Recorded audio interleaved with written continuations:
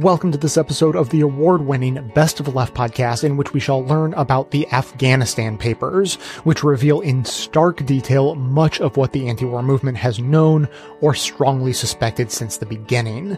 And frankly, this should be seen as one of the biggest stories of the year, but thanks to the general chaos of Trump and the impeachment process sucking up all the oxygen in the room, the Afghanistan papers were barely a blip in the news in December. So even though interest in the story seems to have already come and gone, I wanted to do my part to keep the story alive. So clips today come from Democracy Now!, On the Media, The Real News Network, The Brian Lehrer Show, The Michael Brooks Show, Eyes Left, and Newsbeat.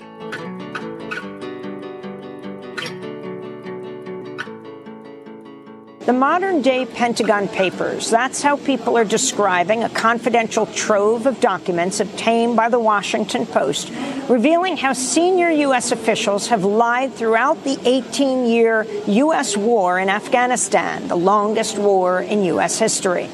The first installation of the explosive report, published Monday, is headlined "At War with the Truth." It documents how U.S. officials repeatedly lied about the war's progress while hiding evidence the war had become unwinnable. It also shows how three successive presidencies, President George W. Bush, President Obama, and President Trump, have bungled the war in Afghanistan, despite deploying 775,000 U.S. troops since 2001. More than 2,000 U.S. soldiers have died in Afghanistan and 20,000 have been wounded. The papers also reveal how U.S. officials tried to hide the truth about the war from the American public. In one interview revealed in the papers, Douglas Lute, a three-star Army general who served as the White House's Afghan war czar during both Bush and Obama administrations, said, quote, "We were devoid of a fundamental understanding of Afghanistan. We didn't know what we were doing. If the American people knew the magnitude of this dysfunction," unquote. The 2,000 pages of secret documents contain 400 interviews with generals, diplomats, aid workers, Afghan officials, and others who played a direct role in the war. The Washington Post won access to the documents after a 3-year legal battle.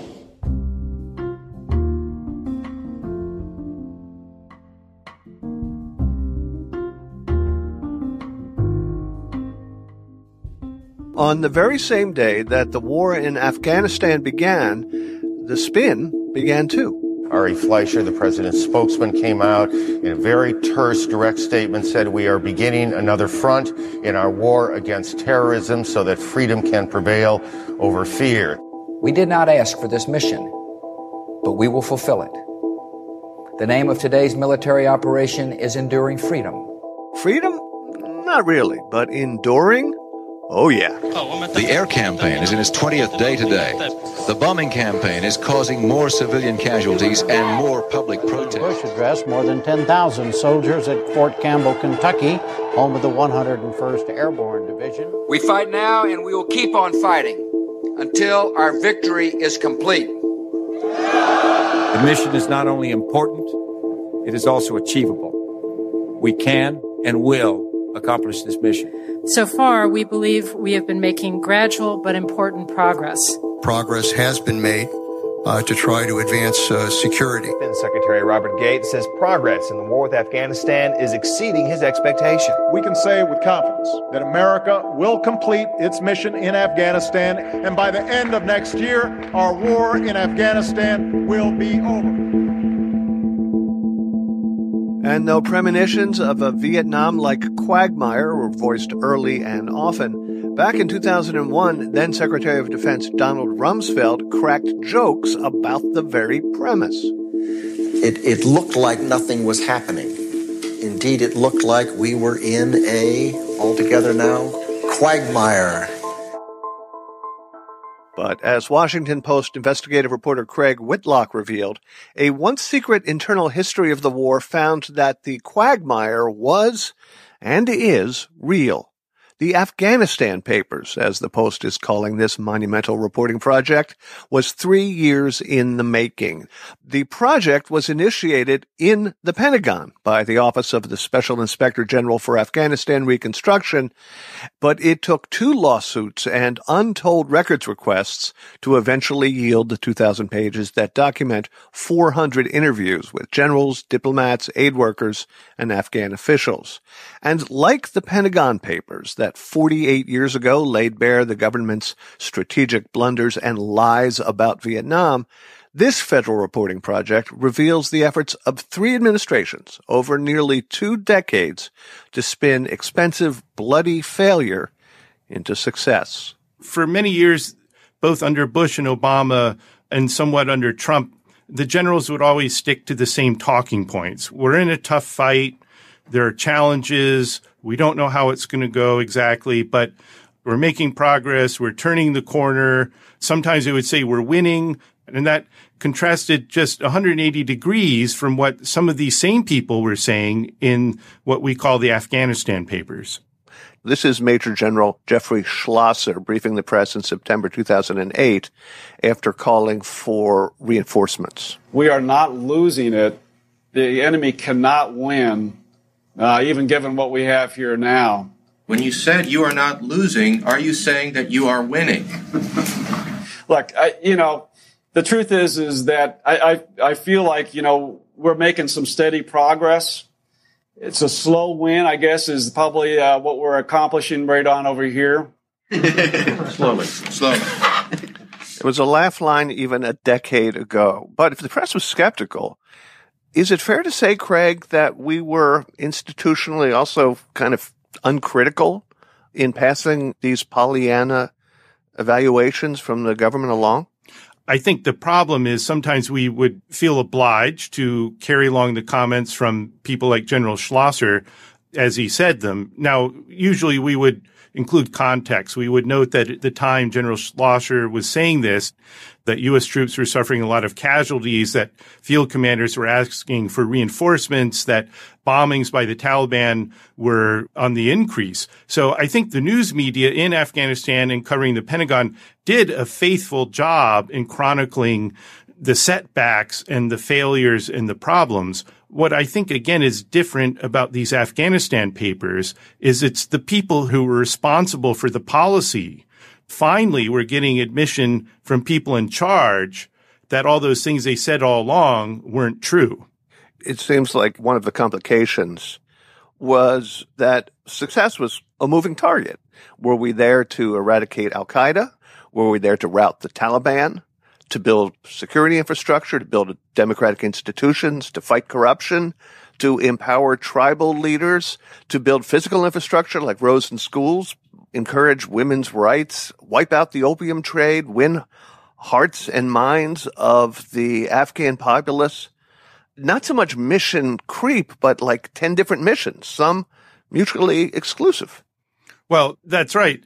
Back in 2001, there was enormous public support for President Bush's decision to retaliate for 9/11 and to extinguish the al-Qaeda threat as best we could.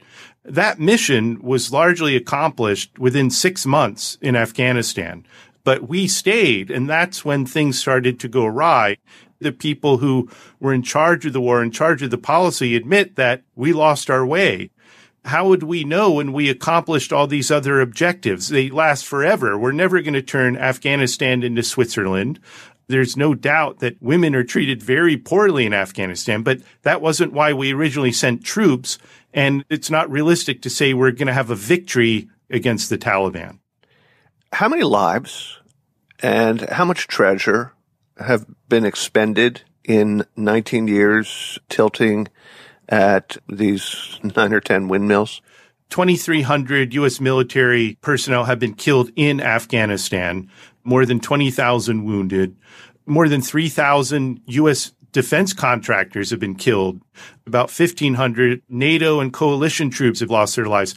The Afghans have taken by far the biggest brunt of this war. 50,000, 60,000 Afghan security forces have lost their lives. The casualty numbers for the Afghan army and police are so high that the government keeps that number classified. They're worried it would be so demoralizing if they put the true numbers out. But the best estimates are that more than 160,000 people have lost their lives since 2001 due to the fighting in Afghanistan. For only $1 trillion or more. Or more is probably more accurate. The best estimates, we've spent close to $1 trillion on the military operations and trying to rebuild Afghanistan. Those don't take into account the indirect costs, such as VA care for our troops who came back wounded. And since there's more than 20,000 of those, we're going to be caring for those people for many, many years. The cost of the interest we had to take on the debt, the cost of intelligence operations, all these things, it's really hard to add up. But at a minimum, we've spent $1 trillion, but the real costs are going to be many times that. We didn't just go in there killing people, although we killed a lot of people. We poured a lot of cash into Afghanistan, spread it out among tribal leaders and various kinds of infrastructure programs and government agencies. And it had the effect of taking the smoldering embers of the corrupt culture and turning it into like a 70 alarm blaze. It did over time. President Bush tried very hard to get the United Nations and other allies to take on the task of trying to build up Afghanistan. That didn't work very well. So after a few years, the Bush administration started spending some more money because they realized that Afghanistan was such a fragile state that the Taliban could come back and take power again. And then when President Obama took office, he took the complete opposite approach of Bush, which was we need to get the population on the side of this nascent Afghan government. So we're going to spend out the wazoo, forgive my description. People in these interviews we obtained said people back in Washington didn't care what they were spending it on as long as they could show that they had spent it. A congressional delegation came to Afghanistan and was asking how were they doing with these rebuilding projects. There was one military officer who said to the congressman, "You're asking me to spend $3 million a day in this Afghan district the size of a U.S. county. Could you do this at home?" And the congressman said, "No, of course not." And he says, "Well, you're asking me to do this in a place with mud huts and no windows." Afghanistan was never a place that had a clean, well-run government. But now with these billions and billions of dollars flowing in, the opportunities for corruption were unavoidable.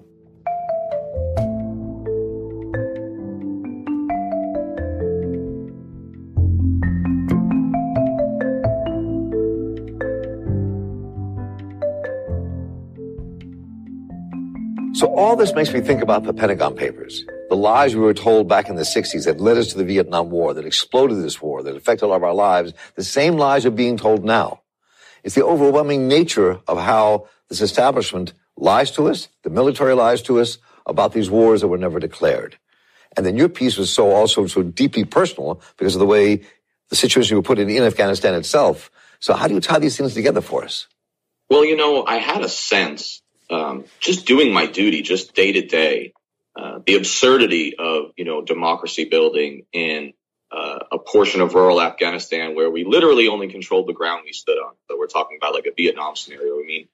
My little outpost, which I commanded, we were basically under siege. Sometimes we were under attack within 50 meters of the gate. In fact, one time I jumped into a canal right next to my gate. That's how close we were to fire. But trying to build democracy or a nation build or protect women's rights in an area like that, something felt wrong. There was something viscerally wrong with it. So, as I read these reports, after 5 years of writing about this war, lots of research, lots of reading, plus my own experiences, I allowed myself the guilty pleasure for a moment to feel vindicated.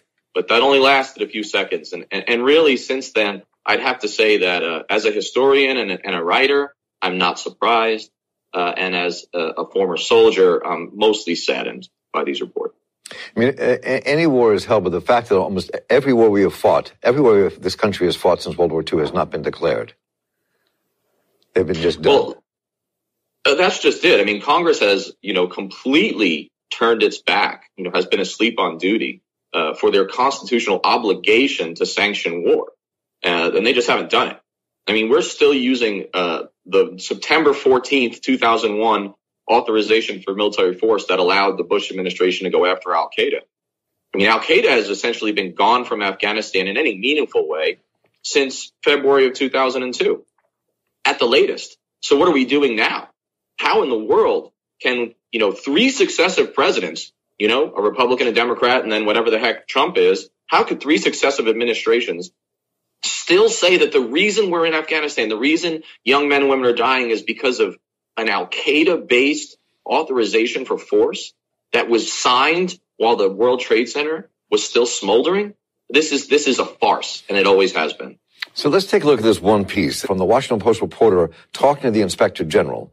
And the Washington Post reporter quotes Douglas Lute, who's a three-star Army general who served in the White House for both Bush and Obama, overseeing the Afghan war.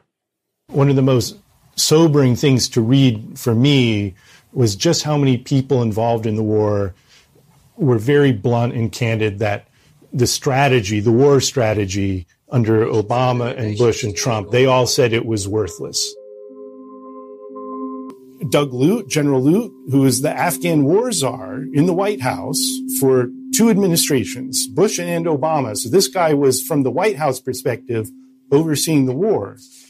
And he's saying things like, we had no idea what we were doing. He said, I bumped into an even more fundamental lack of knowledge. We were devoid of a fundamental understanding of Afghanistan. And these are the people in charge of the war, essentially saying it was a disaster, and they knew it.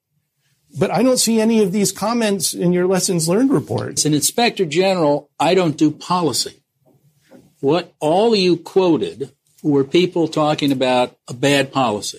That's the whole fundamental reason questioning why the United States is there. How could you let that drop? We didn't let it drop. I mean, the stuff is available. We're still producing these reports. We just sued you twice to get our hands on it. When you have the man who is running this war for two presidents in the White House saying what he's saying now, and also what he had, this Inspector General had very little to say. I mean, how do you justify that? How do you justify men who put other men and women in danger and also destroy an entire nation? Well, I respect what Lute had to say. I mean, I respect his candor, but, let's remember something. Lute was a retired three-star general. This is not exactly a dovish peace activist, right? And he probably had more continuity in that war, overseeing that war, than almost anybody. But it was as recent as 2015 that he said, we don't have the foggiest idea what we're doing. That was when he gave that interview. And so my question becomes, well, if you knew that at the time, if you knew that late in the Obama administration or even earlier, I presume, why didn't you go public? Why didn't you resign? You have a three-star general's pension. You probably have plenty of opportunity to earn in the Beltway with all of your experience. Why did not a single member of, the 460 some odd generals and officials who gave these interviews, why did not a single one of them put their stars on the table and say no more? Because if Luke gave that interview in 2015, which is what I believe I read this morning, then at least more than 100 Americans, to say nothing of Afghans, has died since that point in the war.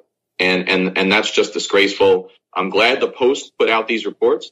I think it's important, but I'm also very disturbed by the senior leadership, both within my institution, the U.S. military, and within the national security structure more generally. This is a failure of leadership. And here's the thing. There probably won't be any accountability.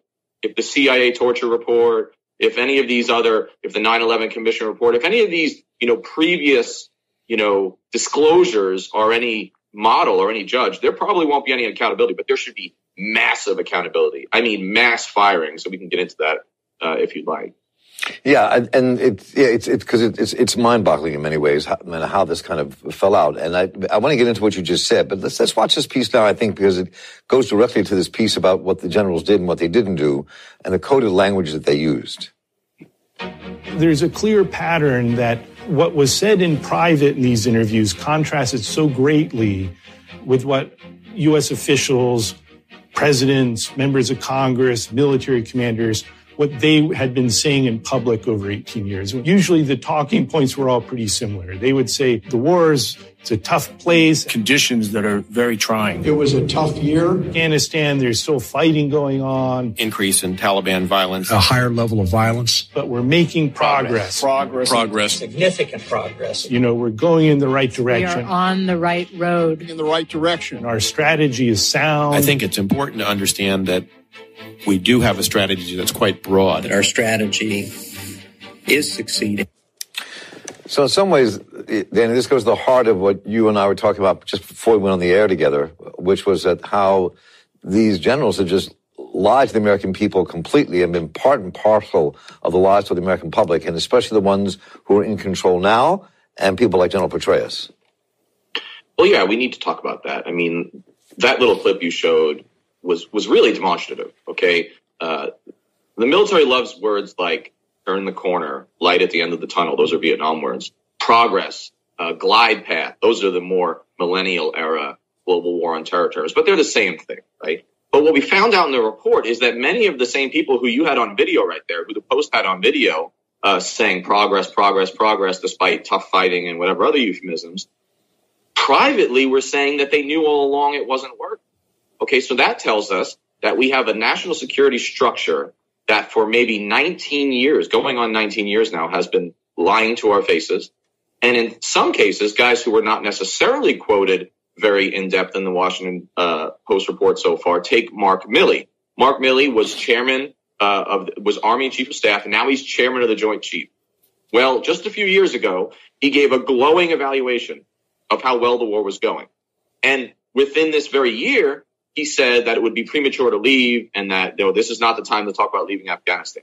Now, that tells me one of two things, and I'm not sure which is worse. Either he is incompetent because he can't read the writing on the wall that the other 459 officials saw, which is that all the stats, all the measurable, waypoints are going in a negative direction, or he's a liar, right? Or he's willing to obfuscate and mislead and provide an illusion to the American people. He should be fired immediately on either case, but I wouldn't expect that to happen.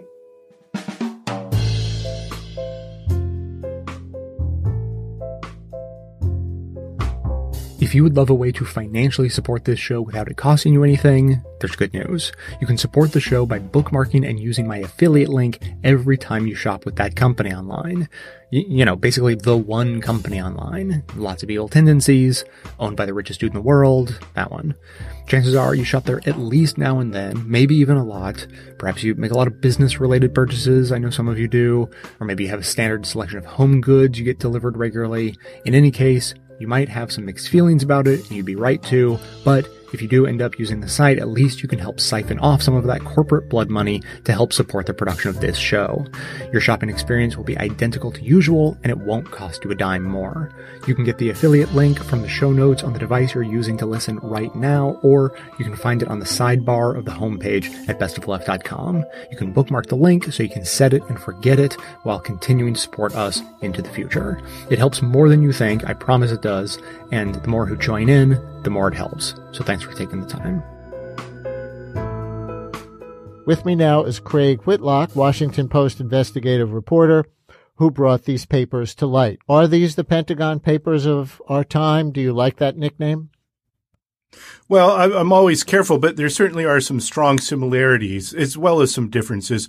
Both the Pentagon Papers and the Afghanistan Papers, they are sort of a secret history of the war. In the Pentagon Papers case, they literally were a top secret history of the war commissioned by Defense Secretary Robert McNamara. Those papers were all based on internal government documents, memos, intelligence reports, things like that. With the Afghanistan Papers, these are only interviews with people who are involved in the war. So the difference here is you have a real human voice, the frustrations, even the anger of people involved in the war, speaking quite frankly about what went wrong.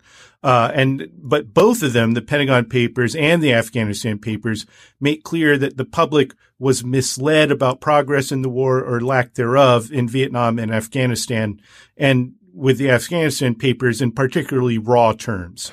the interviews you acquired, for example, show government official after government official, people who designed the war, critiquing its very existence and questioning strategy. Like one government official high up in the war effort told interviewers, if there was ever an example of mission creep, it's in Afghanistan. Can you talk about that quote? Mission creep in what way? So that official was Richard Boucher, former State Department official. He was, for years, the official State Department spokesman to the public, but he also served as the top diplomat for South Asia under President Bush. And what he's talking about mission creep, and others echo this in the Afghanistan papers, is when we first went to war in Afghanistan in 2001, the reason was pretty clear to everyone. It was to retaliate for 9/11, to find Osama bin Laden, and to retaliate against al-Qaeda. But within 6 months, most of those goals had been accomplished in Afghanistan. The Taliban was toppled from power. Al-Qaeda's leaders were either killed, captured, or in hiding, or had fled Afghanistan like bin Laden did. So the objectives were accomplished early on. And after that, the mission changed. It became unclear. Were we fighting to turn Afghanistan into a modern country? Was it a war against remnants of the Taliban? Was it a regional strategy to secure nuclear weapons in Pakistan? You know, everybody had their own idea about what the purpose should be. But initially it was clear. But after 2002, it became quite muddy, and ever since has gotten even murkier. Another example, a secondary trove of documents you obtained are from former Secretary of Defense Donald Rumsfeld, his personal notes about the war. In 2003, he wrote, quote, I have no visibility into who the bad guys are. We are woefully deficient in human intelligence, unquote. So how widespread is this notion of what are we fighting for among the people who designed the war and perpetuated the effort? Well, very widespread. And what was almost spooky reading these documents is to hear the same language time and again up and down the chain of command. So you mentioned there Rumsfeld, the defense secretary, saying, I don't have any visibility into who the bad guys are. There were other interviews, including one with a special forces advisor, a combat advisor to a special forces team in Afghanistan.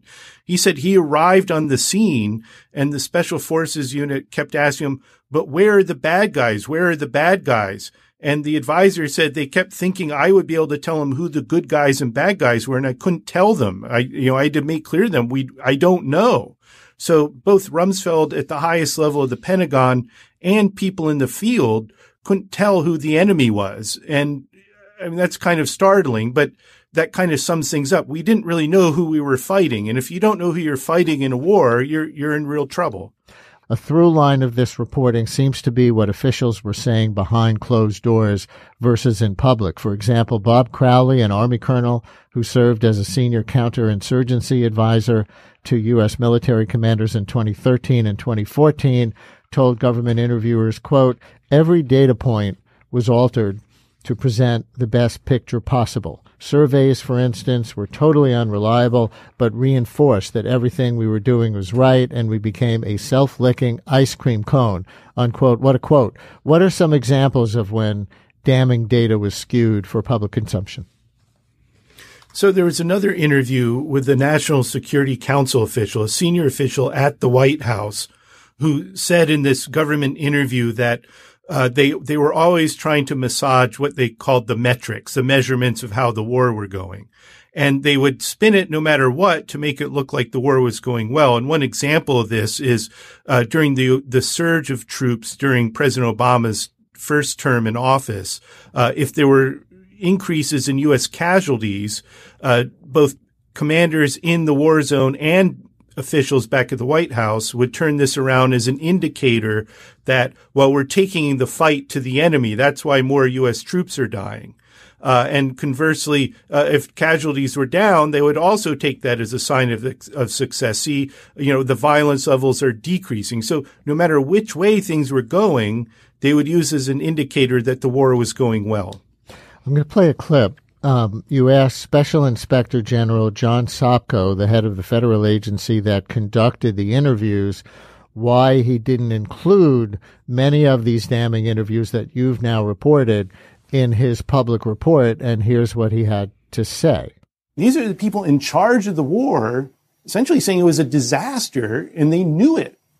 But I don't see any of these comments in your lessons learned reports. Why didn't you include those? And that is sort of the limitation of where we go. See, as an inspector general, I don't do policy. What all you quoted were people talking about a bad policy. So, why did your staff interview all these people I just quoted if they aren't going to be used?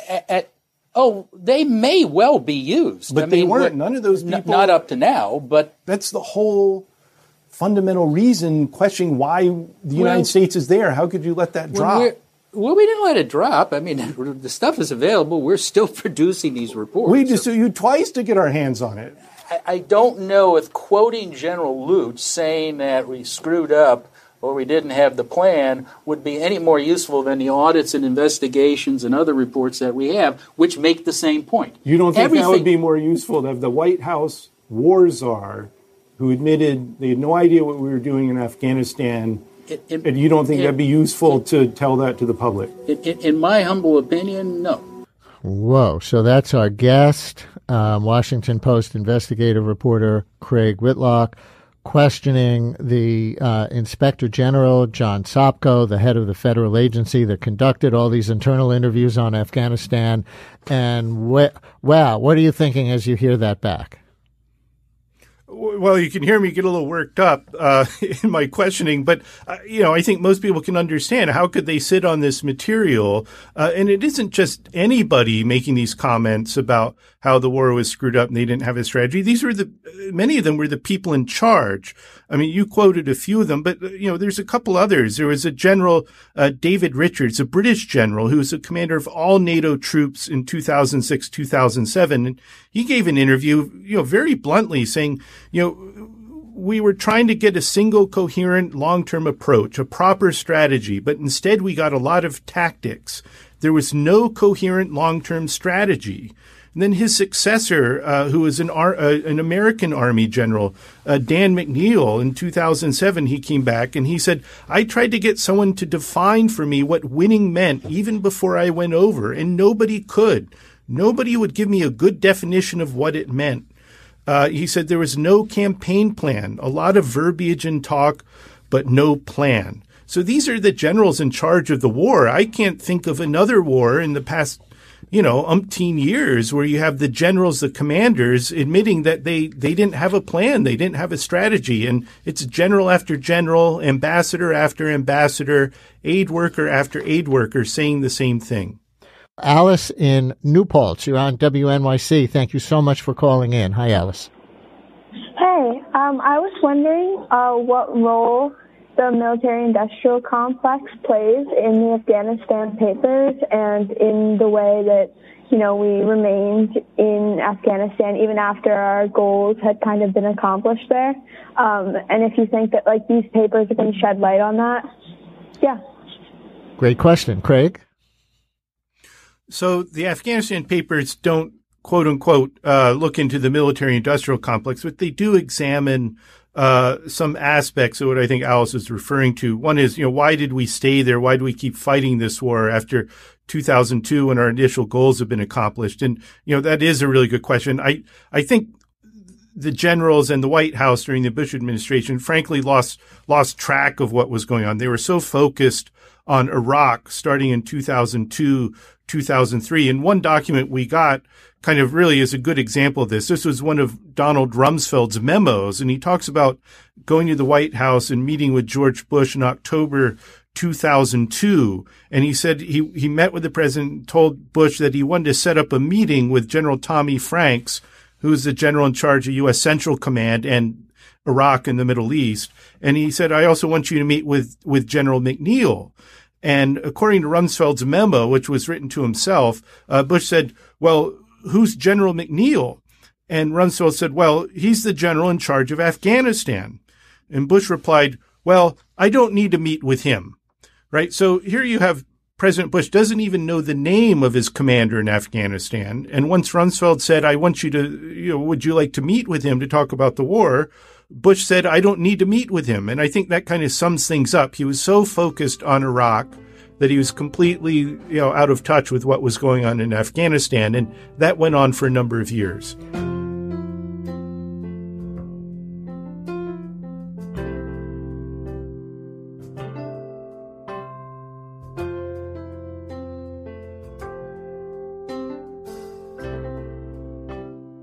Throughout the entire Bush, Obama, and Trump eras, there has been systemic lying and disinformation on the part of the U.S. government and different administrations on what exactly is happening in Afghanistan. Multiple shifting rationales for why we're there, constant efforts to spin and formulate successes that are not existing. And basically, you have a war now that's longer than Vietnam. I believe Afghanistan is the longest ongoing war in U.S. history that has consumed an incredible amount of lives, U.S. soldiers, endless Afghani civilians, where you are in a situation where basically the Ashraf Ghani government controls about half of the country. The rest is by various factions of the Taliban. This has deepened and created all sorts of new problems in terms of the U.S. and Pakistani relationship. It has been a boon in some respects for the Pakistani intelligence services, ISI, who play a double game with the CIA and the Taliban. Everybody should read Steve Call's Directorate S book. It's also had an enormously damaging effect on Central Asia and on Pakistan. The war, of course, has been conducted most aggressively under Obama with the drone program in Pakistan that killed a significant amount of Pakistani civilians and caused a new layer of instability there. We don't know the exact amount of civilians because the drone program civilian casualty rates have never been properly measured, but we do know that all civilian casualty rates are skyrocketing under Trump. I'm going to quote a little bit from Juan Cole, who wrote a great piece. We didn't need documents. America's $1 trillion failure in the Afghanistan war has been obvious all along. Basically, a lot of reporting of Whitlock's articles focused on U.S. government lies and misrepresentations about so-called progress on the war front. But this was all along obvious to anyone who knows anything serious about Afghanistan and Pakistan. Our Madison Avenue advertising culture gives the U.S. government the tools to pull the wools over people's heads. Government spokesmen in the forever wars have just two categories, progress and slow progress. In a epochal disaster, like losing a whole province, is slower progress than we would like. And he goes on to just talk about the various massive blunders here. Let's go through a little bit of of history here. This is George W. Bush. Remember, after September 11th, this goes back to the 1980s. All of these relationships were formed during the U.S., Saudi, and Pakistani support of the Mujahideen fight against the Soviet Union. Then Afghanistan is abandoned. It's multi-warlord factions. The Taliban rise in the mid-90s, and initially there's actually some really positive overtures with the United States because there's pipeline deals to be had. Osama bin Laden is there. They're hosting him in Al-Qaeda, and he's got a huge amount of money to dispense.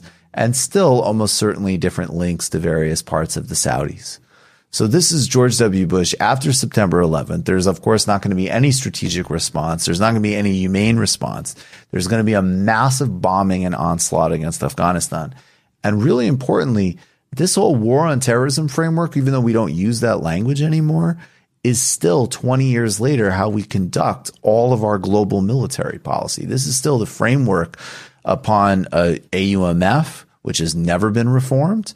There was just a massive military spending bill that, of course, the Democrats totally rolled on that give into all Saudi demands on their genocide in Yemen that would allow the Trump administration to use AUMF money and authority to attack Iran and does nothing to hold any of this back. This is George W. Bush launching it back after the September 11th attacks, several weeks after. Good afternoon. On my orders, the United States military has begun strikes against al-Qaeda terrorist training camps and military installations of the Taliban regime in Afghanistan. These carefully targeted actions are designed to disrupt the use of Afghanistan as a terrorist base of operations and to attack the military capability of the Taliban regime. Now, this went on for multiple years, and after initially sort of claiming success by essentially putting the Northern Alliance into power, dispersing the Taliban and al-Qaeda, and again, a huge amount of civilian casualties, loss of U.S. life, Afghanistan just kept going and going, and it was not successful. In fact, it was destabilizing Pakistan. There was all sorts of, not all sorts of reporting. It was still pretty underreported then of problems in the Karzai government. Then Barack Obama comes along, and he's not an anti-war candidate. He's an anti-dumb war candidate. So the invasion of Iraq is dumb and not intelligent, not a war crime. And we need to focus on the smart war in Afghanistan, which is pretty clear to anybody very early on with any historical awareness is unwinnable. But Obama still makes a Machiavellian calculation to surge troops in Afghanistan under military pressure and with political calculation. This review is now complete. And as Commander-in-Chief, I have determined that it is in our vital national interest to send an additional 30,000 U.S. troops to Afghanistan. After 18 months, our troops will begin to come home. These are the resources that we need to seize the initiative while building the Afghan capacity that can allow for a responsible transition of our forces out of Afghanistan. I do not make this decision lightly. I opposed the war in Iraq precisely because I believe that we must exercise restraint in the use of military force and always consider the long-term consequences of our actions. We have been at war now for 8 years, at enormous cost in lives and resources. Years of debate over Iraq and terrorism have left our unity on national security issues in tatters and created a highly polarized and partisan backdrop for this effort. And having just experienced the worst economic crisis since the Great Depression, the American people are understandably focused on rebuilding our economy and putting people to work here at home. Now, Obama would actually make a very odd play, which is he would promise to pull those troops out after 18 months of going in. And then you heard a lot in this time period with General McChrystal and General Petraeus, basically about replicating what they did in Iraq, which was sold as a surge that was effective. But really what it was going to Sunni leadership across the country and saying, look, we're going to protect some of your rights economically and otherwise, and here are bags of cash, which was much more persuasive than the surge, but not replicatable in Afghanistan for a variety of reasons, including a huge amount of broader just sort of political illiteracy about, even just as an example, the different ethnic factions inside the Afghan context.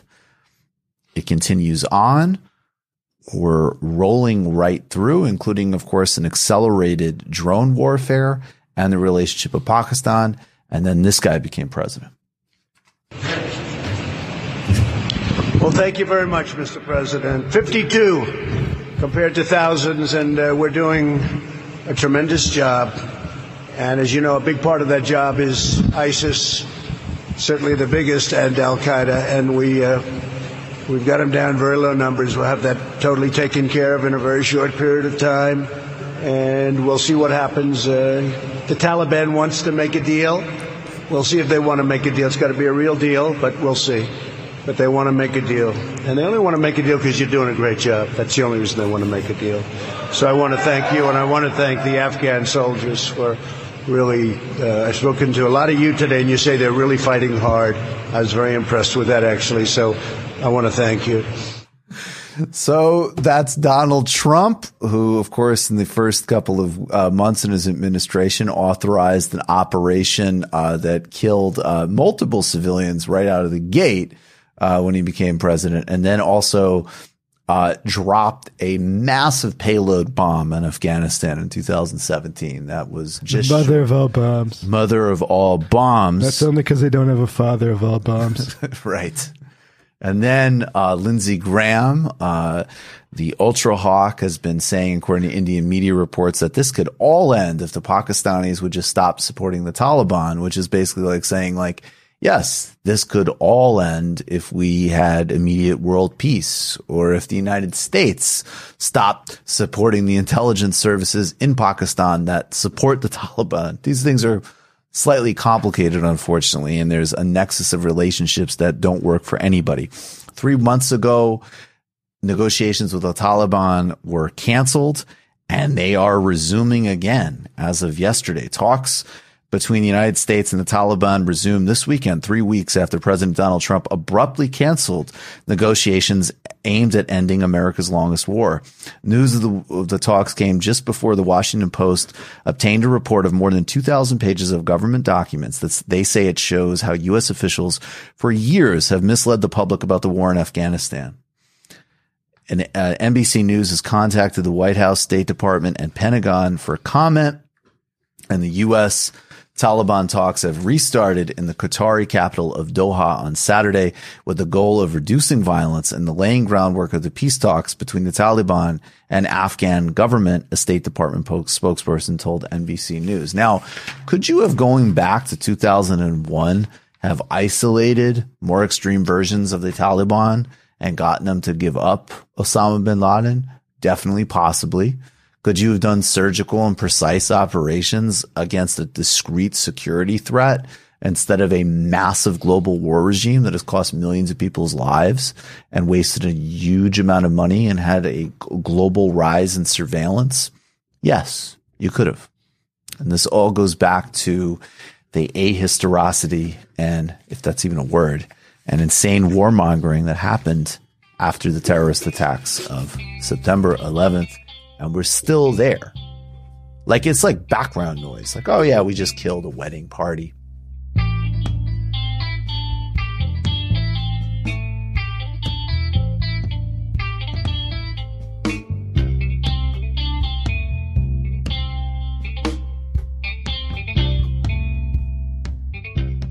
The Afghanistan war has been a struggle, like, within the anti-war movement also.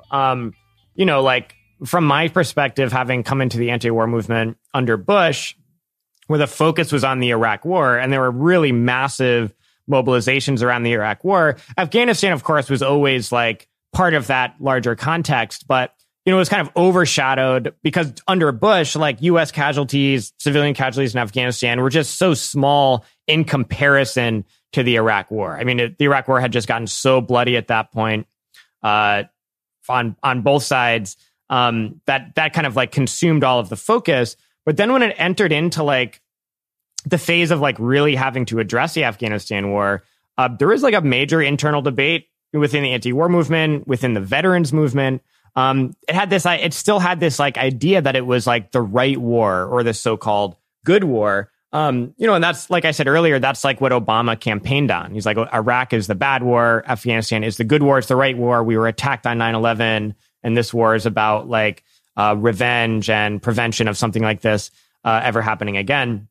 So I did see it like tear apart the anti-war movement in a lot of ways. You know, during even like the, you know, through the era of like Iraq Veterans Against the War, I mean, it was called Iraq Veterans Against the War. Like, it wasn't called Iraq and Afghanistan Veterans Against the War. And there's a long running debate inside the organization. We have to add Afghanistan to the name. Should we start a different organization called Afghanistan Veterans Against the War and have it be a partner organization? And it was like a debate that went on for years and was never really fully resolved. I mean, I think the name change recently to About Face kind of tries to address that there's other conflicts people are going to want it, like basically like the post 9/11 generation veterans or whatever. But it was a major debate. And I mean, I saw even it tear apart that organization for a part where there were like more conservative veterans who were joining, who were singularly opposed to the Iraq war and thought, and had a kind of Obama's position is we need to end the war in Iraq so we can fight the war in Afghanistan.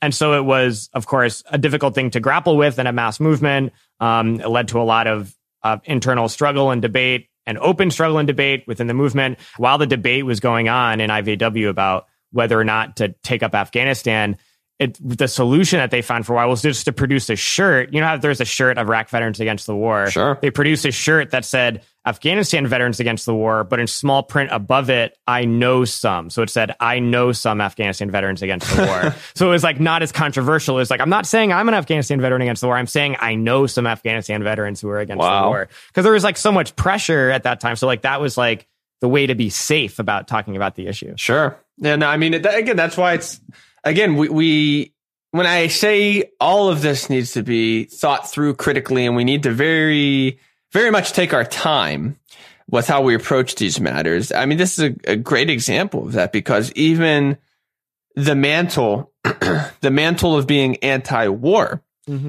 becomes contested in such a fashion wherein you have, even under the umbrella, again, of the anti-war movement, those who actually are just, in a sense, recapitulating the imperialist strategy arguments, rather than Afghanistan and Iraq both being immoral and unjust, and, you know, repugnant to anyone who has a semblance of a conscience.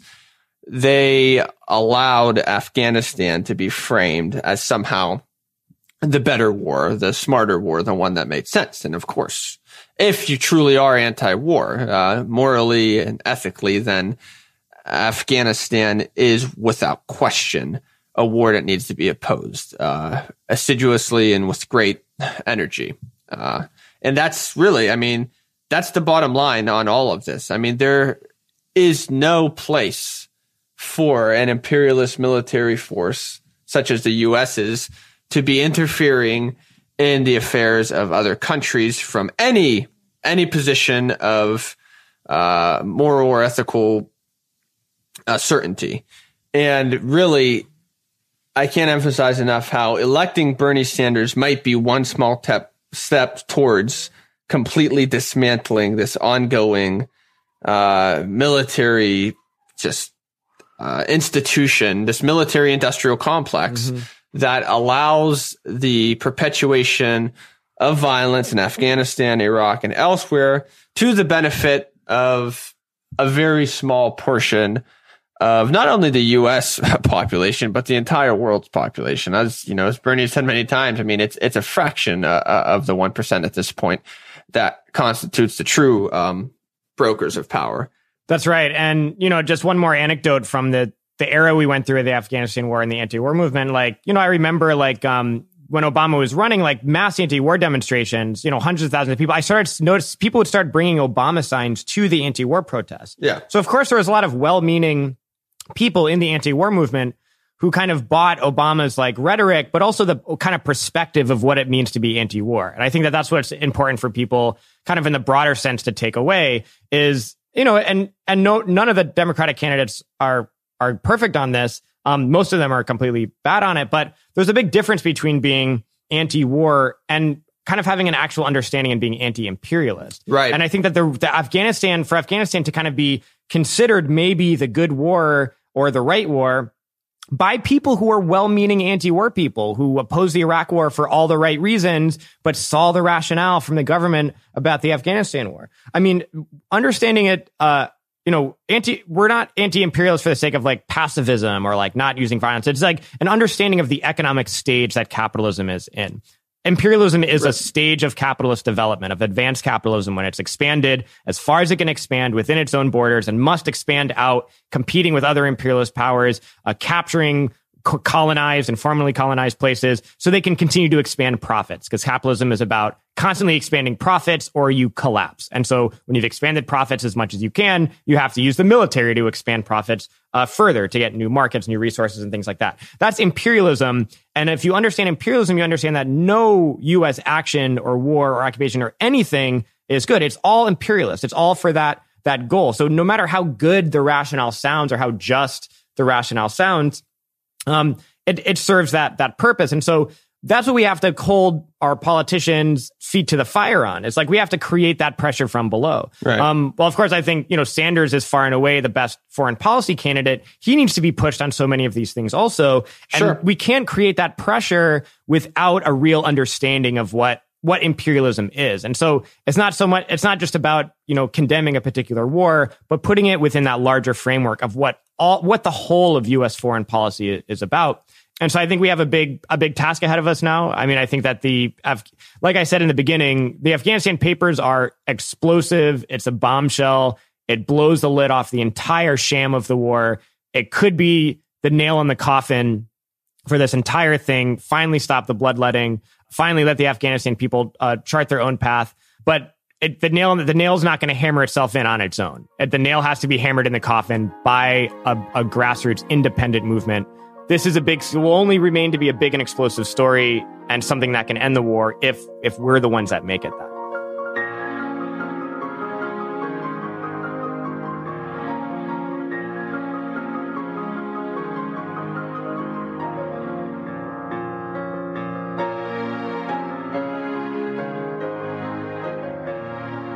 Joining us to discuss the Afghan papers and what this all means is Stephen Miles, Executive Director of Win Without War, which advocates for a more peaceful, progressive foreign policy. Stephen, thanks for coming on. Glad to be here. So, Stephen, I want to put this into perspective. The Afghan war is the longest such conflict in American history, yet government officials have rarely, if ever, said it was failing. So how does this reporting jive with public comments made by U.S. generals and senior government officials about the war? First of all, I'm glad you're doing the show. I think not enough attention has been paid to this issue. And I think the shocking and damning thing of the reporting is what you just alluded to. The private conversations, the private thoughts of these government officials were completely at odds with what they said publicly. While in public, they were saying, we're making progress, we're turning over a new leaf, we're on the verge of victory. Behind closed doors, they were admitting they didn't know what they were doing. They didn't know who the enemy was. The war wasn't working, and there was no sign that there was anything that was going to change. Thanks, Stephen. Now, I'm going to read one of the more revelatory and damning sections from the Washington Post report. It states, quote, several of those interviewed described explicit and sustained efforts by the U.S. government to deliberately mislead the public. They said it was common at military headquarters in Kabul and at the White House to distort statistics to make it appear the United States was winning the war when that was not the case, end quote. What's your reaction, and should anyone be held responsible for intentionally misleading the public and perhaps even members of Congress? Well, first, it's hard to hear those words. I think we need to recognize that there are men and women in uniform who are not with us today because those words were said not in public but in private. I think it's hard because we know that there are countless Afghan lives that have been lost and forever changed because of the lies that were said. And I think we need to be honest that these were lies. They were public lies to distort the truth and to prevent a change of policy. Absolutely, people need to be held to account for that.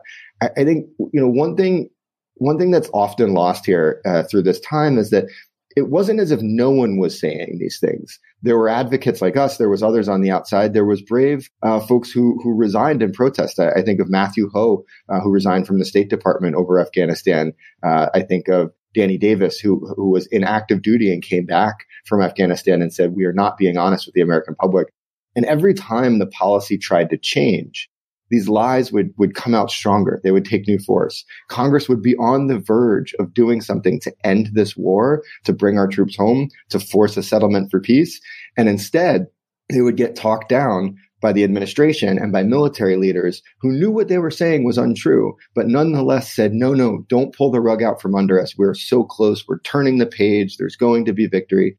They were lying. And the result is years and years of war that didn't have to happen. Years and years of war that cost lives, that cost this country hundreds of billions of dollars, trillions over the course of the war. People need to be held to account for that. And I think one of the things that we see is when they're not held to account, there's a lot of talk these days about the disillusionment with Washington, the kind of the reality of how that fueled the rise of Trump and these sorts of things. Well, when folks see no accountability for the lies, not only with this war, but the lies that got us into Iraq and other conflicts over the last 2 decades, you can understand why people feel disillusioned. Yeah, and one of the other stunning acknowledgments from my perspective was from Ryan Crocker, who's the veteran diplomat who served as U.S. ambassador a half dozen times, including in Afghanistan during the period of 2011 to 2012. During one of his interviews for this project that the Post is reporting on, he said that the single most successful project, ironically and I guess inadvertently, was the development of mass corruption inside Afghanistan, which sort of, I guess, undercut efforts at building a trustworthy system of government. So if senior officials were aware a decade into the war that it was largely failing, both on the ground and its ill-fated attempt at nation building, why do you think there was no significant shift in strategy? It's a great question. I mean, I think we need to be honest that the Congress bears a significant responsibility here. Some of these members of Congress have been around a long time, frankly, and they should know better than to believe what they hear from military officials and others who have been shown to lie repeatedly in some of these instances. You know, the name the Washington Post used, the Afghan papers, harkens back to the Pentagon Papers for a reason. This is a complete historical echo to what happened in that time period during the Vietnam War. Not very many members of Congress are left who were there from part of that, but certainly a lot of members of Congress are here who understood that they were lied to throughout the Iraq War. That the kind of, you know, we've got the insurgency on the run, the last throes of Dick Cheney and others. These lies persist and they're constant. And Congress bears responsibility not because they don't know that it's happening, but frankly because they lack the political will. They have complete moral cowardice when it comes to confronting these things. It's easier for them to perpetuate the status quo. It's easier for them to do what they did less than a week after the Afghan papers came out, which is give tens of billions of dollars right back to the people prosecuting this war, support thousands of U.S. troops in this war, do nothing to adjust or change policy in any way. It's easy for them to push that on the status quo, and it's harder for them to do the thing that's right, to stand up, take responsibility. And I think we have to be honest that a lot of that blame lies with Congress. On that note, I mean, what would you say to members of Congress? Many critics believe lawmakers have largely abdicated their responsibility by failing to repeal the AUMF and debate the merits of this and other wars. You just mentioned part of this, but, you know, are they also to blame? I think Congress needs to do its job. I think it's that simple. I mean, there are members of Congress right now who were in elementary school when the 2001 AUMF was voted on. There are men and women fighting in Afghanistan right now who were not born when Congress voted on this war. It is unconscionable that they have not done their job. And, you know, I think we need to be clear and we need to call this out for what it is. If members of Congress are too afraid to vote on this war, then they have no business sending other people to fight and die in this war. It is a complete abdication of moral responsibility. It's a complete abdication of power. The good news is they can fix it. It's pretty easy. Nothing's standing in their way. No one can blame Mitch McConnell. No one can blame Donald Trump. All they have to do is begin to do the basic job of oversight. Now, we should be honest. We have a role to play here too. Too many Americans have forgotten about this war. Too many Americans have allowed this to go on in perpetuity without demanding that it stop. You know, we know from public opinion polling for years and years and years that this war is unpopular. The American public wants it to end. They want it to be over. It's why you see Donald Trump rushing to try to bring more troops home before the election. People want this war to stop. We need to make our voices heard. We need to make our power felt. And we need to not just wait for Congress to do its job. We need to demand that they do it.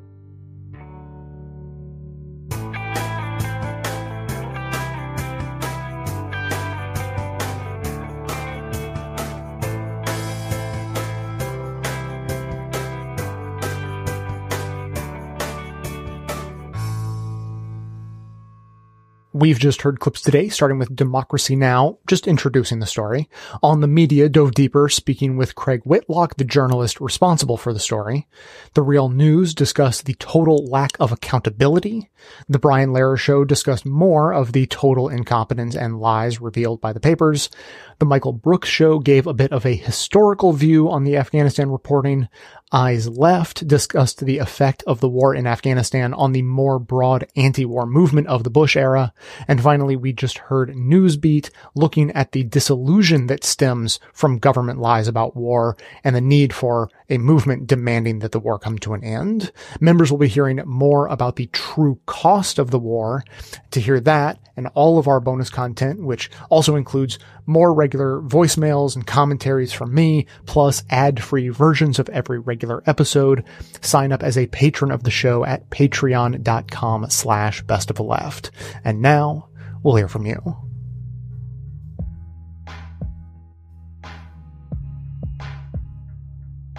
Hi, this is Sarah Saunders from Cool, California again. And I listened to your show today on the history of socialism in the United States. It was a great show. I did not realize I was a socialist for most of my life. I just thought that for some bizarre reason, I didn't adapt well to the world because I didn't believe that anything that was actually happening was, in my mind, like air quotes, real. And, you know, it all seemed just horrifying and, you know, not at all logical. And so I came to that realization late in life. I'm 62 right now, and I think I've realized I'm a socialist for about maybe 4 years since Bernie. But I knew about Bernie Sanders for a long time before that, and I admired him. And I thought that, you know, he was also a person who obviously didn't believe the world was working the way it was. The interesting thing about socialism in my mind is that most people agree with most of what we would think of as the tenets of socialism. They just don't have the right idea of it.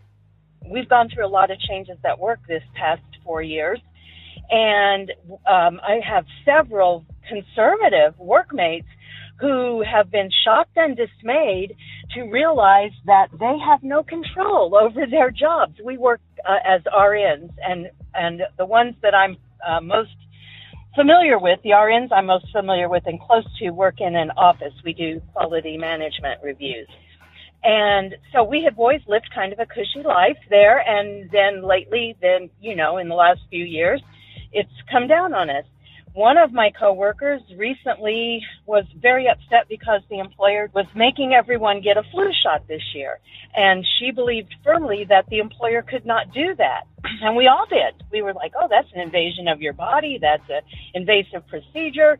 They can't make you do it. There's no law that says they have to. It's different than a TB test, you know, blah, blah, blah. She did some research and she found out, yeah, any employer can make anything like that, you know, a prerequisite for staying in their employ. And she was outraged. So, you know, I think regular people, when they realize that socialism is really just trying to give you control over your own work life, and it's trying to make things more equitable and prevent situations like Jeff Bezos and Amazon from happening, and that it recognizes every human being as a human being. I think that they agree with those things. And I've had an amazing amount of success talking to people about socialist ideas without saying that's what they are. Just putting the seed in their head. I guess that's agitation, you know, but just saying, geez, wouldn't it be great if we ran our own workplace?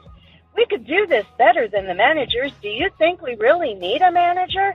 You know, and we actually went without a manager for about 3 years. And we all agreed we were doing much better without them. So that's my opinion about, you know, the whole thing. And I really appreciate your show, as always. And I always learn a lot when I listen to it. And I'm proud to be a supporter. Thanks. Bye-bye.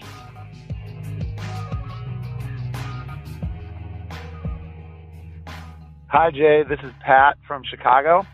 After watching the Democratic debate last night and seeing all white candidates on stage, it led me to think back about the episode and the discussions that followed the Elizabeth Warren and Kamala Harris candidate profiles, and how you analyzed your own criteria for a candidate as placing policy above identity, if I remember correctly. And while I can understand your reasoning behind that analysis and that approach, I think, especially as white voters, even just saying that we look at policy first is still problematic, because there's no way to know that our institutionally racist society is not still influencing us to prefer the policies of white candidates over the policies of candidates of color or female candidates, et cetera, et cetera. And now we're at the point with only white candidates left on that debate stage where, yeah, we might have some candidates who have some appealing policies from a progressive perspective, but we also have a field that is reflecting the institutional racism in our country.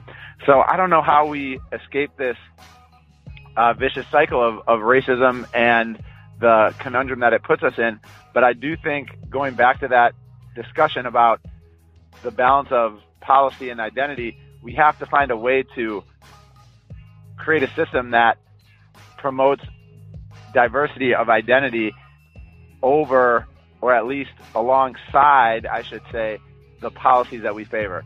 So not a very constructive solution here, but hopefully something that we can continue to discuss as a community and continue to wrestle with. Thanks a lot very much, and keep up the good work. Bye.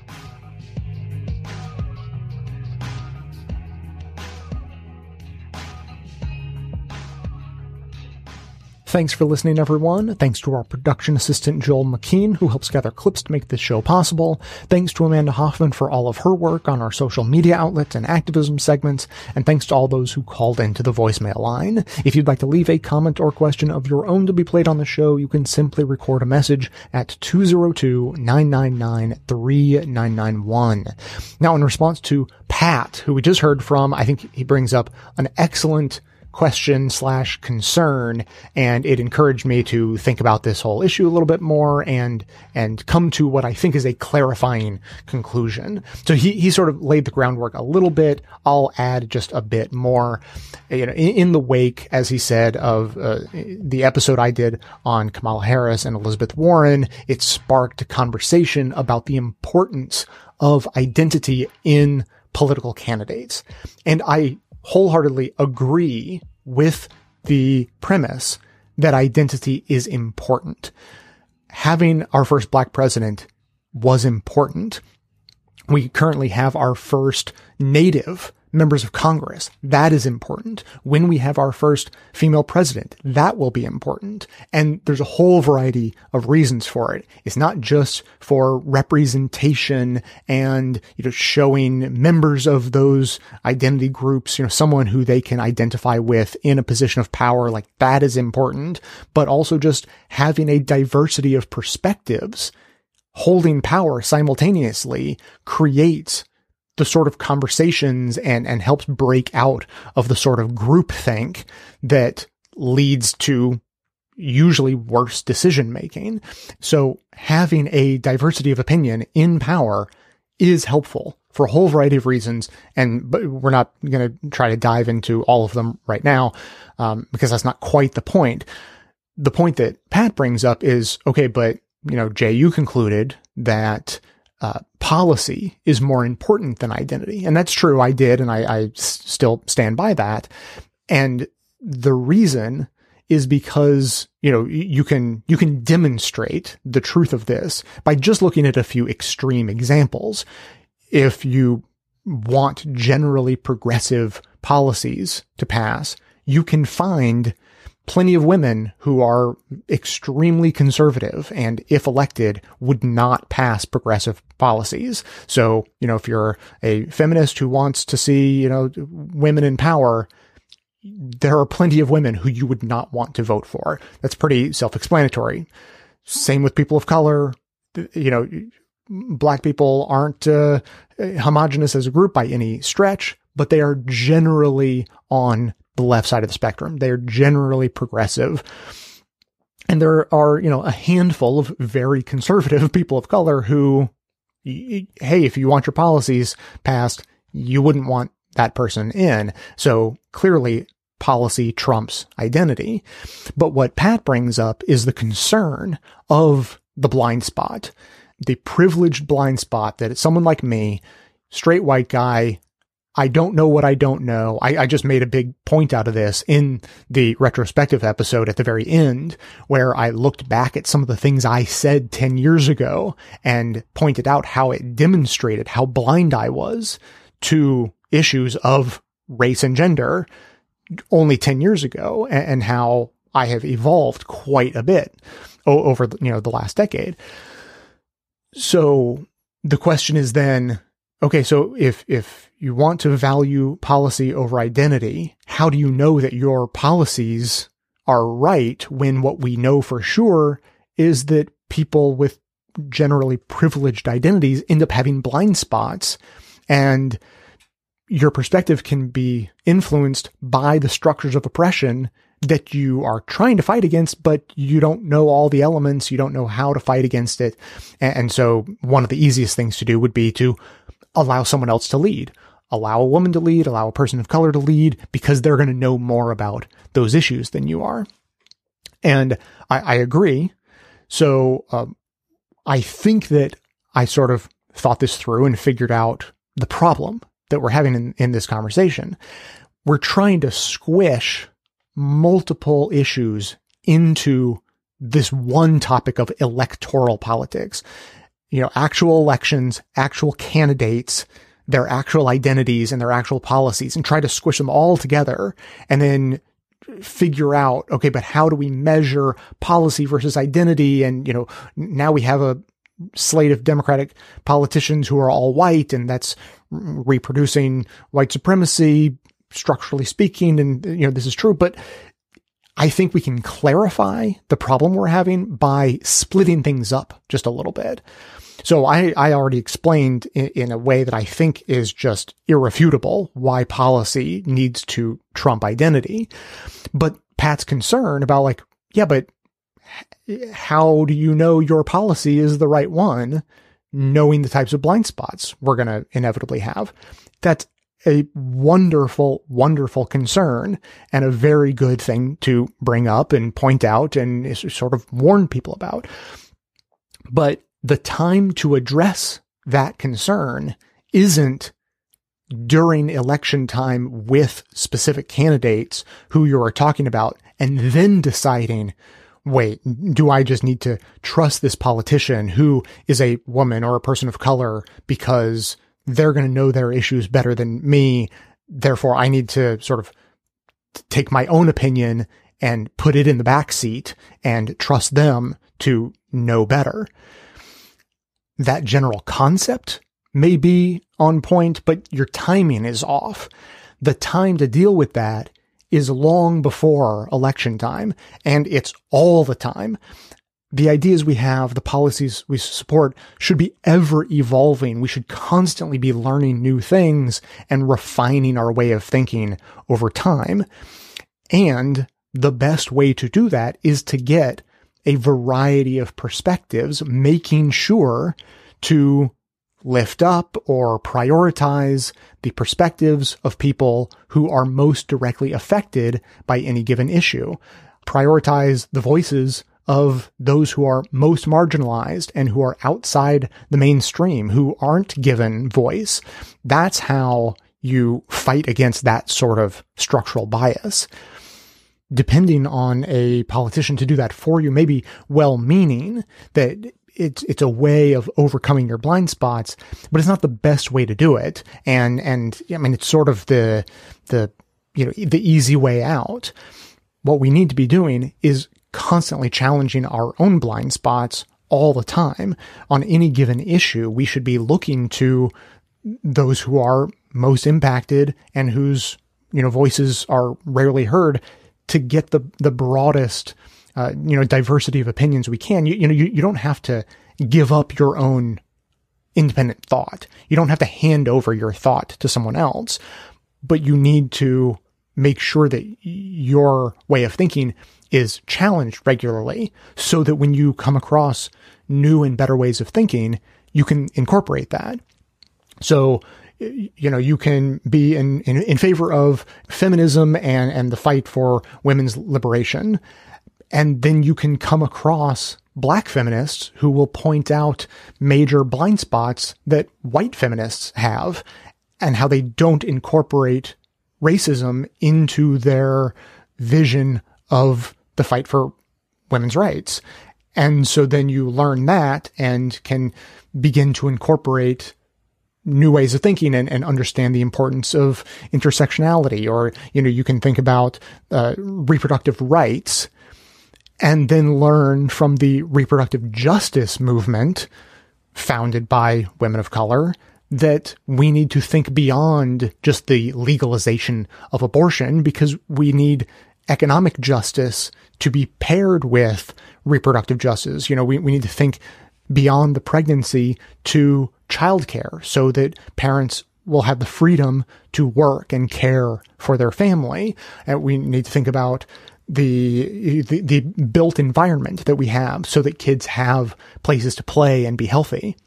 We need to think about a more progressive economic structure, but recognize that what we need is economic justice, which incorporates racism into our thinking about economics, because we can look back historically at the New Deal era and how they were very progressive for their time, but they very specifically cut out people of color from those systems that were trying to, help lift people up.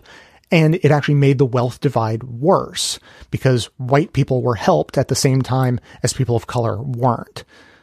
So being open to those sorts of ways of thinking, constantly seeking out different ways of thinking so that you can, be exposed to that and evolve your thought process consistently over time is the best way to make sure that the policies that you believe in don't have blind spots, that they incorporate the concerns, the opinions of people far outside, the scope of your own personal identity and experience, and make sure that what you are signing up for or what you are endorsing is going to be helpful to people, far beyond you, and that it's not being strongly objected to by people who are your allies, but are coming at the issue from a very different perspective than you are. So hopefully that brings a little bit of clarity. And just to sum up, I think that being wary of your own blind spots is an incredibly healthy thing. But what I would say is to deal with your blind spots, focus less on the identity of your politicians and more on the identity of your news presenters. And I get a little bit of irony of me saying that, but that is definitely something that I try to do. I try to have my perspective shaped by an incredibly wide variety of presenters. And I do my best, not always to perfection, but I do my best to share that with the audience of this show and to present a diverse group of people giving their opinions on any given topic. As always, keep the comments coming in at 202-999-3991. That is going to be it for today. Thanks to everyone for listening. Thanks to those who support the show by becoming a member or making donations of any size at patreon.com/bestofleft. That is absolutely how the program survives. Of course, everyone can support the show just by telling everyone you know about it and leaving us glowing reviews on Apple Podcasts and Facebook to help others find the show. For details on the show itself, including links to all of the sources and music used in this and every episode, all that information can always be found in the show notes on the blog and likely right on the device you're using to listen. So, coming to you from far outside the conventional wisdom of Washington, D.C., my name is Jay, and this has been the Best of the Left podcast, coming to you twice weekly, thanks entirely to the members and donors to the show from bestoftheleft.com. Now I'm just a farmer from Arkansas. There's a lot of things I don't understand.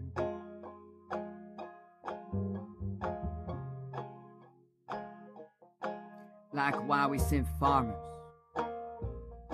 to kill farmers in Afghanistan.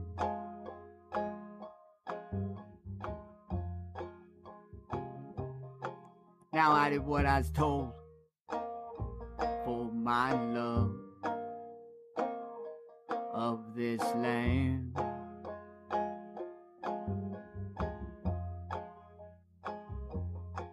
And I come home a shattered man with blood on my hand.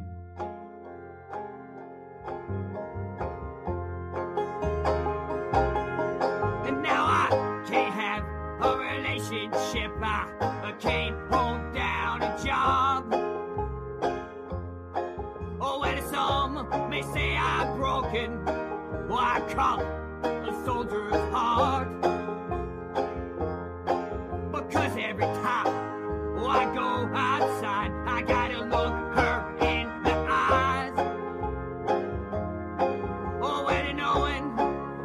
broke my heart and turned around and lied. Oh, I said red, oh, white and blue. I trusted in you, and you never even